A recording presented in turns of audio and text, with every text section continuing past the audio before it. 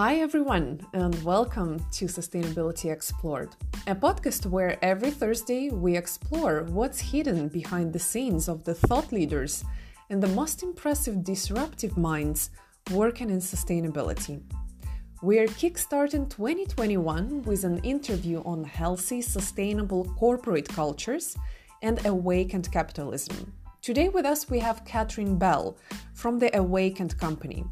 Catherine is a successful entrepreneur, business leader, active community advocate, team manager, parent volunteer, and formerly on the board of the Calgary Distress Center.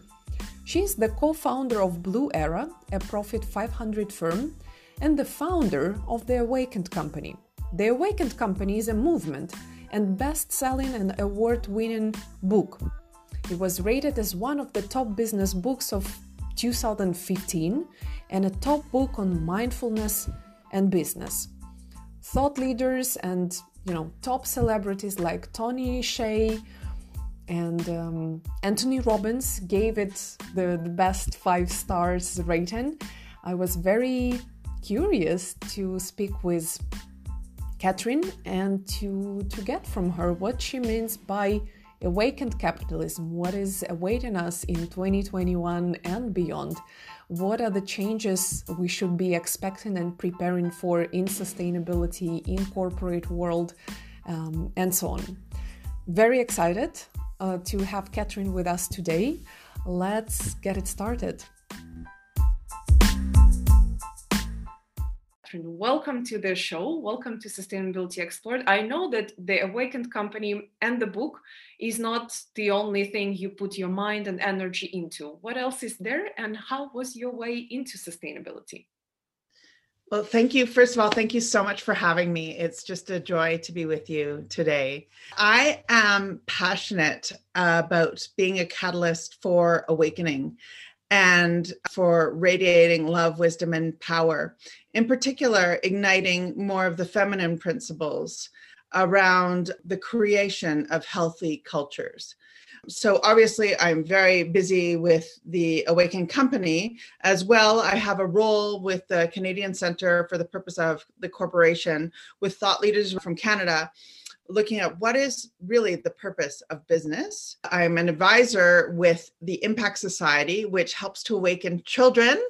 As well, I have a very special pet project called the Awaken Project, which helps to raise money for female entrepreneurs to start their own businesses. I'm a mother and I'm a passionate volunteer in our community. And I just feel like now more than ever is a time for us to awaken something new. It's like there's been tons of fissures in our society, tons of cracks, and everything is kind of being, in many ways, kind of blown open for how do we look at things, how do we be with things, and how to create a more sustainable way of being and doing in the world. So those are some of the things that I'm really, really interested in speaking about. I'm particularly interested in creating new contexts. So perhaps we can talk about that in the podcast. Yes, absolutely. But first about the name and the meaning of the book. You wrote a book, it came out in 2015, so 5 years ago. Did you anticipate the trend, or is it just me who started seeing the need for this awakening mindfulness, consciousness in doing business just recently in 2020, so 5 years later after you released your book into the world? So the book, actually, it took over 7 years to write the book. So the book was in process for a very, very long time. And business books typically have a life shelf of about 6 months. And the Awakened Company is currently still being sold. And it really is. I was sitting in a dimly lit cafe in New York City, and the name Awakened Company just dropped in. And I said to my colleague, Carolyn, I'm like, Carolyn, I think I have to write a book called The Awakened Company. So I started on this journey, and it kept on unfolding because things at Blue Era, we did things radically differently at the time. For example, we were doing mindfulness over a decade ago. We were doing yoga over a decade ago. We were focused on sustainability over a decade ago. So I really wanted to write and share about our experiences and our clients' experiences with it, as well as there's 3 pillars in the Awakened Company. It's business research, practical know-how, and wisdom traditions. So we did tons of business research into the book. As well, I reached out to people like the CEO of Patagonia, Rose Marcario, Otto Scharmer from MIT, and I wanted to create kind of a confluence of influences to help business leaders create a new way of being and doing. The reception has been very, it's amazing. 5 years ago, like that's 5 years ago. And now I think it's probably the most poignant time to read The Awakened Company. Like people will get it now. They'll see what I was actually speaking about. And when you hear about like organizations that focus on ESG, their performance is way higher. It's like when we focus on our internal state and our internal way of being and doing, it reflects in the external, which then helps everybody. Yes, the reception has been awesome. So apparently it really shook some ground. The Awakening, the name, and you know what else I noticed on the website? A weird word that I had to Google before our interview, Enneagram. And I understood it has some philosophical connotation. I even Googled further into Georgi Gurdjieff philosophies. How did it happen that there is a bigger and more solid ground for the philosophy that you write about in the book? So the Enneagram is an ancient system. I was taught the Enneagram, pardon me, when I was about 15 years old by my aunt and my mom. My mom and aunt were really into the Enneagram. And at first I was like, oh, come on, just enough. And, and then I kind of fell in love with it. Because to me, when people speak of presence, it's great to say, okay, be in your body. And unless we have a roadmap to see what our habitual patterns are, it's very, very, very challenging to actually be in our bodies, to be here now. So the Enneagram really provides a roadmap for leaders for how do we be more self-aware. And what the research shows us, Anna, is the more self-aware we are, the higher performing we are. So I'm currently working with the thought leader in the Enneagram, Russ Hudson, on a series of webinars to help people really awaken themselves. And the Enneagram informed the Awakened Company. And that's actually one of the key reasons why I believe that it has stood the test of time, because it has the wisdom traditions, almost like the foundation of the mansion. So as the foundation of the mansion, it's like it's all built on steady ground. And that's why the book has survived so long, because these wisdom traditions are feeding into and informing my thought around how do we create a more awakened companies and a more awakened society. I'd recommend every leader get familiar with it, hop on our webinars. It's truly profound. What does it mean to be awakened as a company? A company means number of people, everyone, in divisions, in departments, everyone is doing their own little part, that all together they create a product or service that is of value to the society, hopefully. What does it mean to be an awakened company? What are the main components? How to become one? So let's think of a drop of water, Anna. So think of a drop of water. The drop comes in and it ripples out. So the first drop is we awaken ourselves. So I'm going to just give some practical hints here as to how to do it. When I work with CEOs, it typically can take a while to unravel all of this, but I'm going to give you the kind of the structure, the backbone. So first of all, we begin with I am. And what do I actually stand for? So having leaders and everybody in the organization know what they take a stand for. And they repeat that as they go through doorways, as they sit down. So it's constant reinforcement, constant food for the soul to remind them who and what they are. So they do an I am statement. They can use the Enneagram as an informant to that I am statement. I suggest every leader have centering or mindfulness practices, as well as know whether they're coming from an awakened place or a sleep place. We all know when we're coming from our below the line, a sleepy place versus awake place. So those are 3 hints for awakening ourselves. Then the next ripple in the ocean or in the lake is our relatedness. And in terms of relatedness, it's not necessarily our role, it's rather our connection.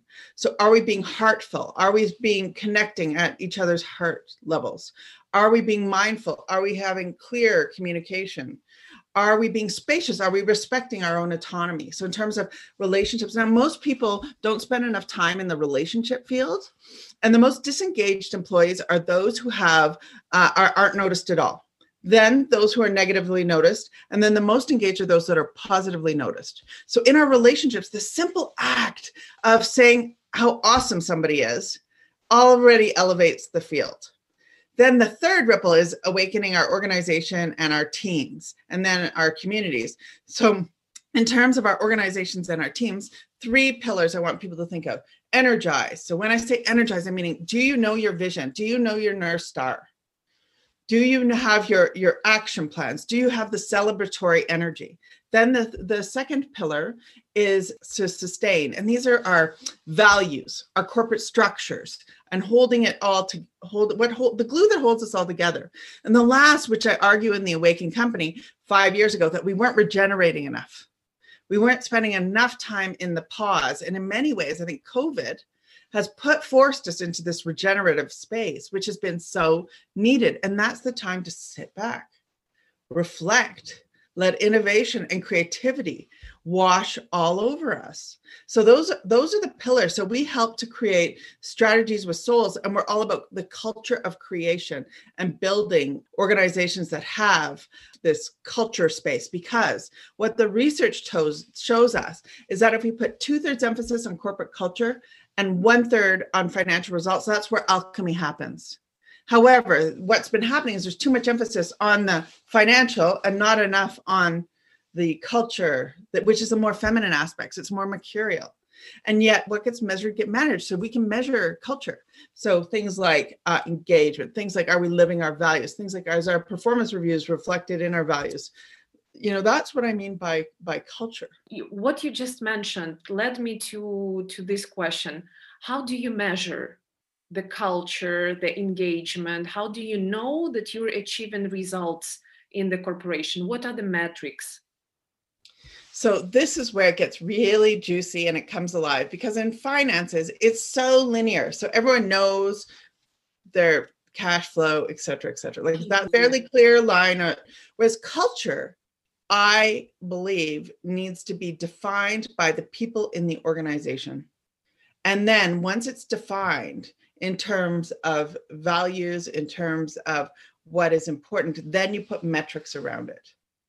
So let me give an example. One organization speaks of a value of innovation.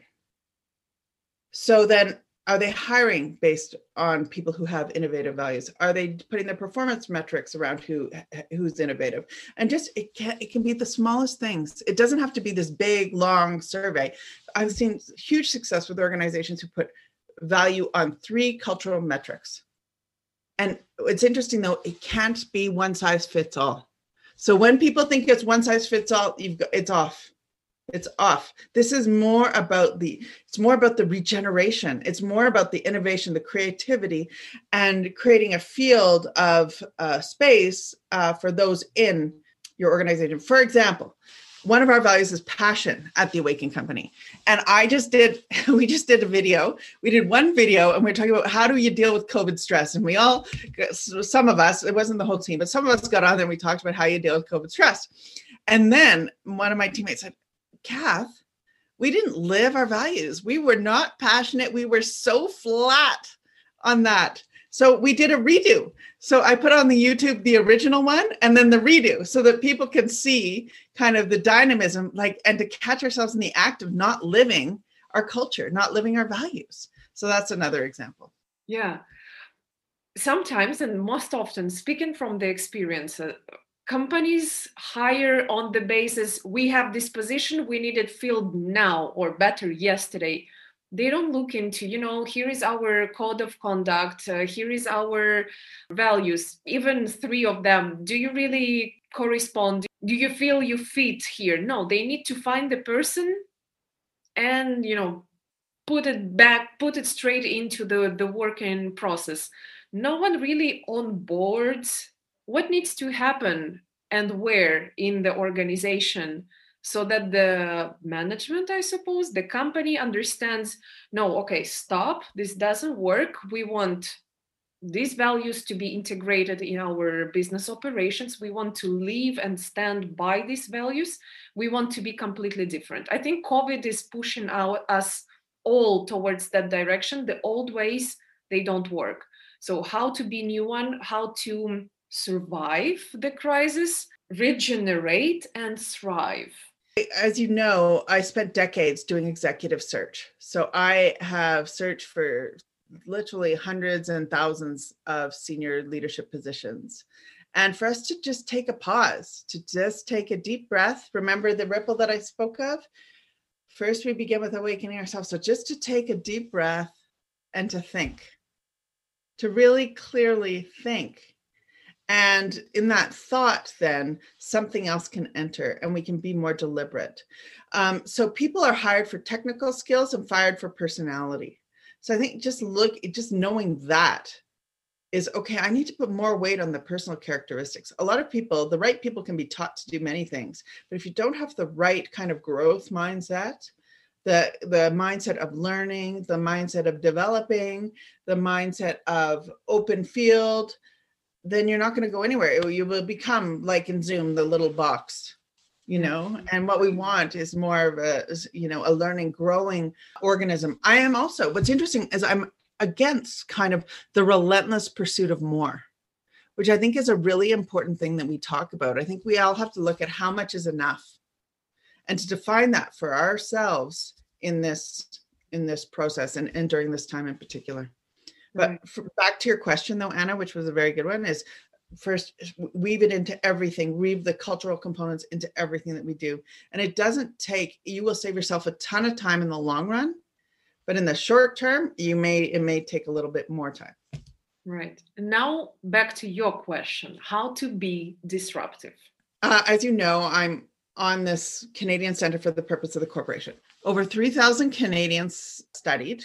Canadians are wanting a reform to capitalism, and they rate environmental and social issues ahead of financial issues. So I really think in many ways, we have to look at the root of our society, the roots of our society right now. A radical reform to capitalism needs to be done.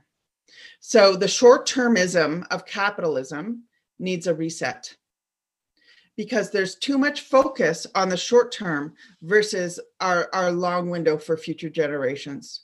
And we really need to get our line of sight on what is for the best for the future. So I am very interested in every organization having a true purpose. And some things to consider is that what problem are you actually solving as a business? So what are you actually solving as a business? And what are you doing to ensure that you're not doing any harm to the environment or to people or to animals, like what are we doing? So, and at the same time, we need to look at markets. Markets are false. We think that markets are accurate. No, they're not accurate. We've been shown that a number of times. Markets are inaccurate. Governments are inaccurate. So what can we do about it? We need to take a stand. The I am statement that I said about the first drop, take a stand for what we believe in and start focusing more on the longer term. I believe capitalism, we need a blend of both socialism and capitalism. And I'm not meaning communism. I'm meaning we need to focus on the collective good and individual rights. So it's a combination. And this is like, I have 2 kids and I want a different world for them and their friends and their friends and their friends and their friends and their friends, for all children. And we're only going to do that by focusing more on the longer term, on what is in the best interest for all. And so there, in terms of disruptive, let's start talking about a redo to short-term capitalism, longer vision, and for businesses really to start to define what their purpose is and to stand by that purpose. As soon as most companies shift from putting financials above environmental, sustainable, are we doing the right thing? Is it enough, or are we overusing, abusing the ecosystem, the planetary boundaries, and so on? The mindset shift will come, or maybe it even has to come before that, because what you're describing, Canadians value environment, put environment above financial indices, let's call it this way. This is not happening everywhere in the world. I feel like somewhere, including Eastern Europe, where I am based, people are still hungry for financial benefits. Does it have something to do with the Maslow pyramid? First I need to cover my basic needs, and then maybe I will start thinking about bigger collective community environment. Okay, so where does this mindset shift enter, this phase? This is a very, very, very good question. And I just had something flash in front of me that I actually think Maslow's hierarchy of needs, there's something that needs to be changed. I almost think it's quite a masculine when you think of it, the pyramid. Let's start thinking in a circle. And last year for the fellowship I had at Haskayne School of Business, I gave the book Man's Search for Meaning by Viktor Frankl. I know, yeah. Mm-hmm. So the question, to me, how do we look at where he was and look how he found meaning? So I think we need to start thinking circularly instead of hierarchically. I think we actually need both. And I think there's an invitation to really think circularly. I think everyone can connect with their spirit, with themselves. Let's not even call it spirit. Let's just call it connect with their own awareness. Everybody has that opportunity to connect with their own awareness. So connecting with our own awareness, then it will unfold different things for us, no matter where we are in life. And then eventually, I do believe the inner and the outer, our inner experiences then expressed in our outer knowledge. So I think it's a heart and mind set, as you were alluding to, Anna. I really, really do. And the research is available online. So I'd encourage everybody to go and look at that research, because I really think it's the future of business. Right. You mentioned a couple of times now the feminine perspective, the feminine standpoint, the view on things from the feminine perspective. What do you mean? Could you expand a little bit? Yes. So even our bringing our hands together like this, it's the uniting of the masculine and the feminine. So the left is often, I'm also trained in yoga, which you may or may not know, but I'm trained in yoga. The left is typically our feminine side. The right is more of our masculine side. And it's like the logic with the creative, the moving ocean with the moon. And to get practical, it's like, okay, financials would be more masculine. Culture is more feminine. And I think we need to bring humanity back into organizations, and the humanity is more of our feminine side. And everybody has a masculine and a feminine side. And Russ, who the Enneagram leader, says the feminine is about context, the holding of context, which is more the longer term, which is what we're speaking about for our children and everybody else's children and animals. And so it's more about the holding of a larger context. And it's not as linear. It's not as easy to hold on to. And we need to bring voice to it, Anna. We need to bring voice to it. We need to start talking about it. Maybe not necessarily the feminine. Don't need to go around talking about the feminine business. Well, we need to, how's our culture? How's our connectedness in our organization? How are we getting along? How's our community? Those are very, very, very important topics. Do you think the governmental sector versus private companies have more advantage to integrate this awakened system, or vice versa? It needs a private ownership, one owner, the owner, the top management, someone who really cares about his business himself, and he knows where he's going and why he's doing what he's doing. Or the governmental NGO sector, governmental companies sector that is not privately owned, sometimes state owned, sometimes, funded. Who is most susceptible to this change? Both can be receptive. Absolutely. Both can be receptive. It's about the mindset. Now, of course, if an organization is, let's say, 100 years old or 200 years old or whatever, the creation of change within that system will be different than the entrepreneur, because the entrepreneur can embed it in the foundation of their house or of their castle, whereas the kind of the solidity of government, that's kind of that that patriarchal structure, if it is patriarchal, can be a bit more challenging to change, because you're not building something, you're having to redo. And we all kind of don't like being changed. Somebody said to me the other day, you know, Kath, the only thing that likes to be changed is a baby with a dirty diaper. So I think, you know, we have to hold that kind of light attitude as we go about creating systemic change, is that let's make it fun. Let's make it joyous, and in it we'll all be better. Is without that attitude, and that's another thing, we've got to begin with the intention, back to the I am, so that our actions are manifested from that intention. Because or else it can feel kind of hard and sticky and not so nice. So the attitude of joy as we go about creating a new world, it's pretty exciting. I heard another saying, start being comfortable with being uncomfortable. Mm-hmm. For me, that's the definition of growth. And me, I'm that baby with the diaper. I love the change, because for me, it equals growth. It equals, you know, everything that is old, outdated, and is not working anymore has to die. Something new is coming up. And yes, it's painful, but it's always worth it. It's true. It's very true. It's I find now to be, tell me if you feel the same way, to be a time of great hope. Like I feel more energized than I have in years. Why is that? How do you think? Because people are more open. There's more receptivity. Despite being more isolated? Well, and what's interesting is, so I feel this way. However, if you look at the statistics, suicide ideation has gone way up. Depression has gone way up. People at work are less happy. So, and yet for me, I find it hopeful, because hopefully in that, we're reflecting the mirror back on ourselves, saying, what is really going on here? And what is really, really foundationally important? And, you know, speaking of being uncomfortable, I'll say something uncomfortable, but for me, it's all about, like, are we really loving each other? And I'm kind of uncomfortable saying that, so I have to walk my talk and lean into discomfort.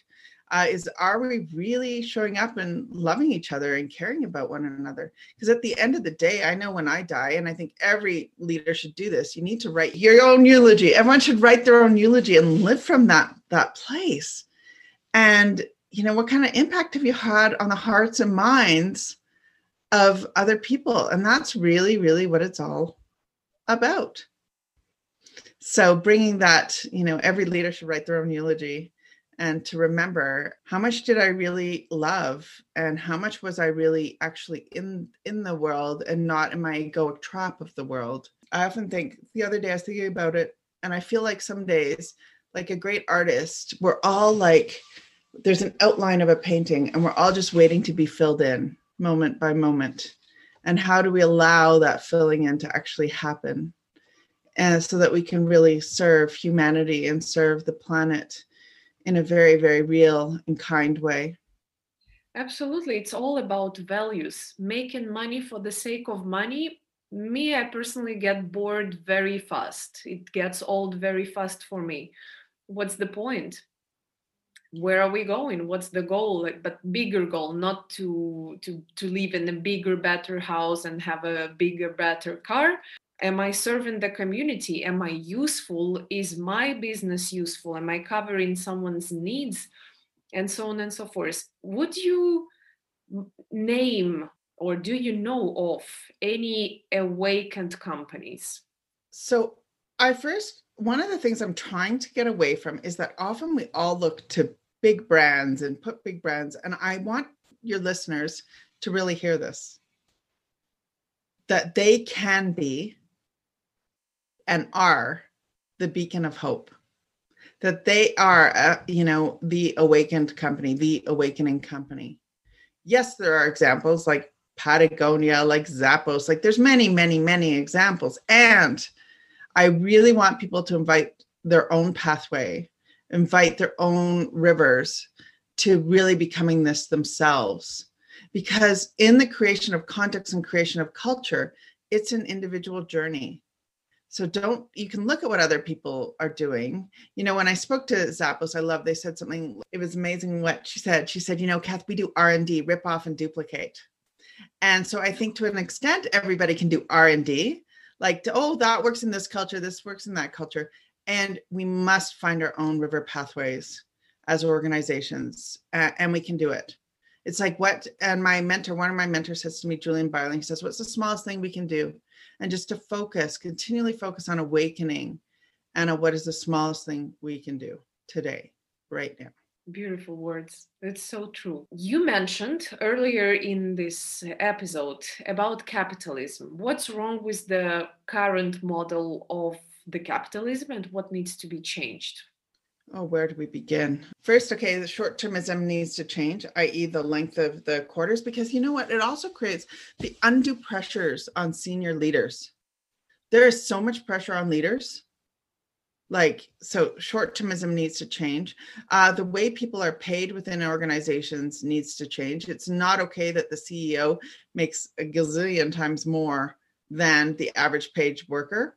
So we need to confront these things. We need to confront some hard truths and look at who's in power, and we need to change who's in power and be more inclusive and more diverse and more equitable. These things need to happen. So, for example, with Blue Era, starting in 2008, one of the most difficult times to start a business, it then went on to grow. But for the first little while, Shahana and I did not take a salary. Everyone else was paid but us. So leaders need to start building trust by doing things like paying fairly. Like, this is not rocket science. We did unlimited vacation. That's an example of trust. We trust you to do your job without having to micromanage people. Give people back a sense of control and a sense of meaning. So in other words, what I'm asking, Anna, is for a change inside and outside. This is a systemic change that I think is going to take decades to happen. And yet we need to begin talking about it. It's uncomfortable to speak of. I was on a call the other day with hundreds of CEOs, and I spoke about how we need to change these things. I was not comfortable speaking about it because they were the people I'm asking to create the change. And there was some resistance, yes. And that's okay. We need to come up against it, right? Into our discomfort. Yeah. Expected, quite expected. Speaking of expectations, what are your expectations in regards to the awakening, mindfulness, conscious cultures, healthy, sustainable cultures in and for 2021? All things considered. Well, first of all, let's welcome 2021 in. Let's just, begin with appreciation for being here and welcome 2021 in. And there's an invitation for all of us to bring our most awakened selves to the table, and our most awakened relationships and our most awakened teams and organizations. And we do that, it can just be taking one breath at a time. Just one breath at a time. Exactly, Anna. Exactly. Breath and your physiology changes. Your state completely changes. And so how do we, and with everything we do with our relationships, give it that one breath. With our teams, give it that one breath. And you can even use different practices, like you can use your fingers. Okay, I'm remembering to be here. I'm remembering who I am. I'm remembering what I stand for. And one of my teachers said to me, he said, I have a number of spiritual teachers, but they said to me, relax into what is already present. And I thought that was a very beautiful, beautiful reminder. So as we enter 2021, relax into what is already present. And then we can carve different riverbeds together that are alive and awakened for everybody. Beautiful. I love it. Relax into what's already present. To wrap it up, I usually ask my guests to share one piece of advice for the listeners. What would be yours? It's like the drop we spoke about in the beginning. So we begin with awakening ourselves, awakening our relationships, awakening our teams, organizations, communities, world. And we always begin with the smallest circle, which is ourselves, and taking that one breath. So the invitation for everybody, after hearing all of this stuff that we've been talking about, strategy with soul, culture creation, change to capitalism, change to financial metrics, begin with, what is the smallest thing that you can do after listening to this podcast, and take action. So what's your intention and what's your action around the smallest thing? Because ultimately it's all about the series of small acts that adds up to a bigger ripple. Exactly. For everybody. Compound effect. And the more of us will focus on who am I and what exactly I am doing and why, the more we will create this compound effect, the faster we will change the world for the better, I believe. Thanks so much, Catherine, for being on the show and sharing your wisdom. I appreciate it a lot. Thanks for having me, Anna. It's been a joy.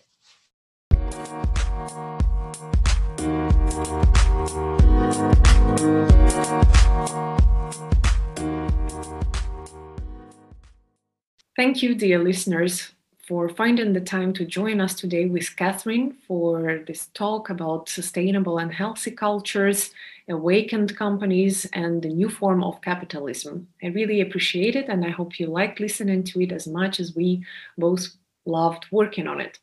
As always, if you have any questions for me or Catherine, don't hesitate to reach out to us on LinkedIn. We are both easily findable, approachable. We reply our messages. Not sure about myself, but I try. If you like the podcast, you know what to do. Like, subscribe, share on your favorite social media accounts, and leave a review if you can, if you want. Reading your reviews will make me very, very happy. And if you leave a review on our Podchaser page, I will reply to you in person, as I always do. I always suggest some other related episodes that you could continue listening to expand your knowledge on the topic. And I'd like to draw your attention to the episode called Conscious Capitalism, Culture and Leadership with Johanna Lyman. Finally, reach out to me on LinkedIn, challenge me with your questions, suggest guests or topics you'd like me to cover in the future. And this was Sustainability Explored. And me, your host, Anna Chashina. Thank you again for listening, for being with us today and always. And until next time, next Thursday, take care, stay sustainable. Bye-bye.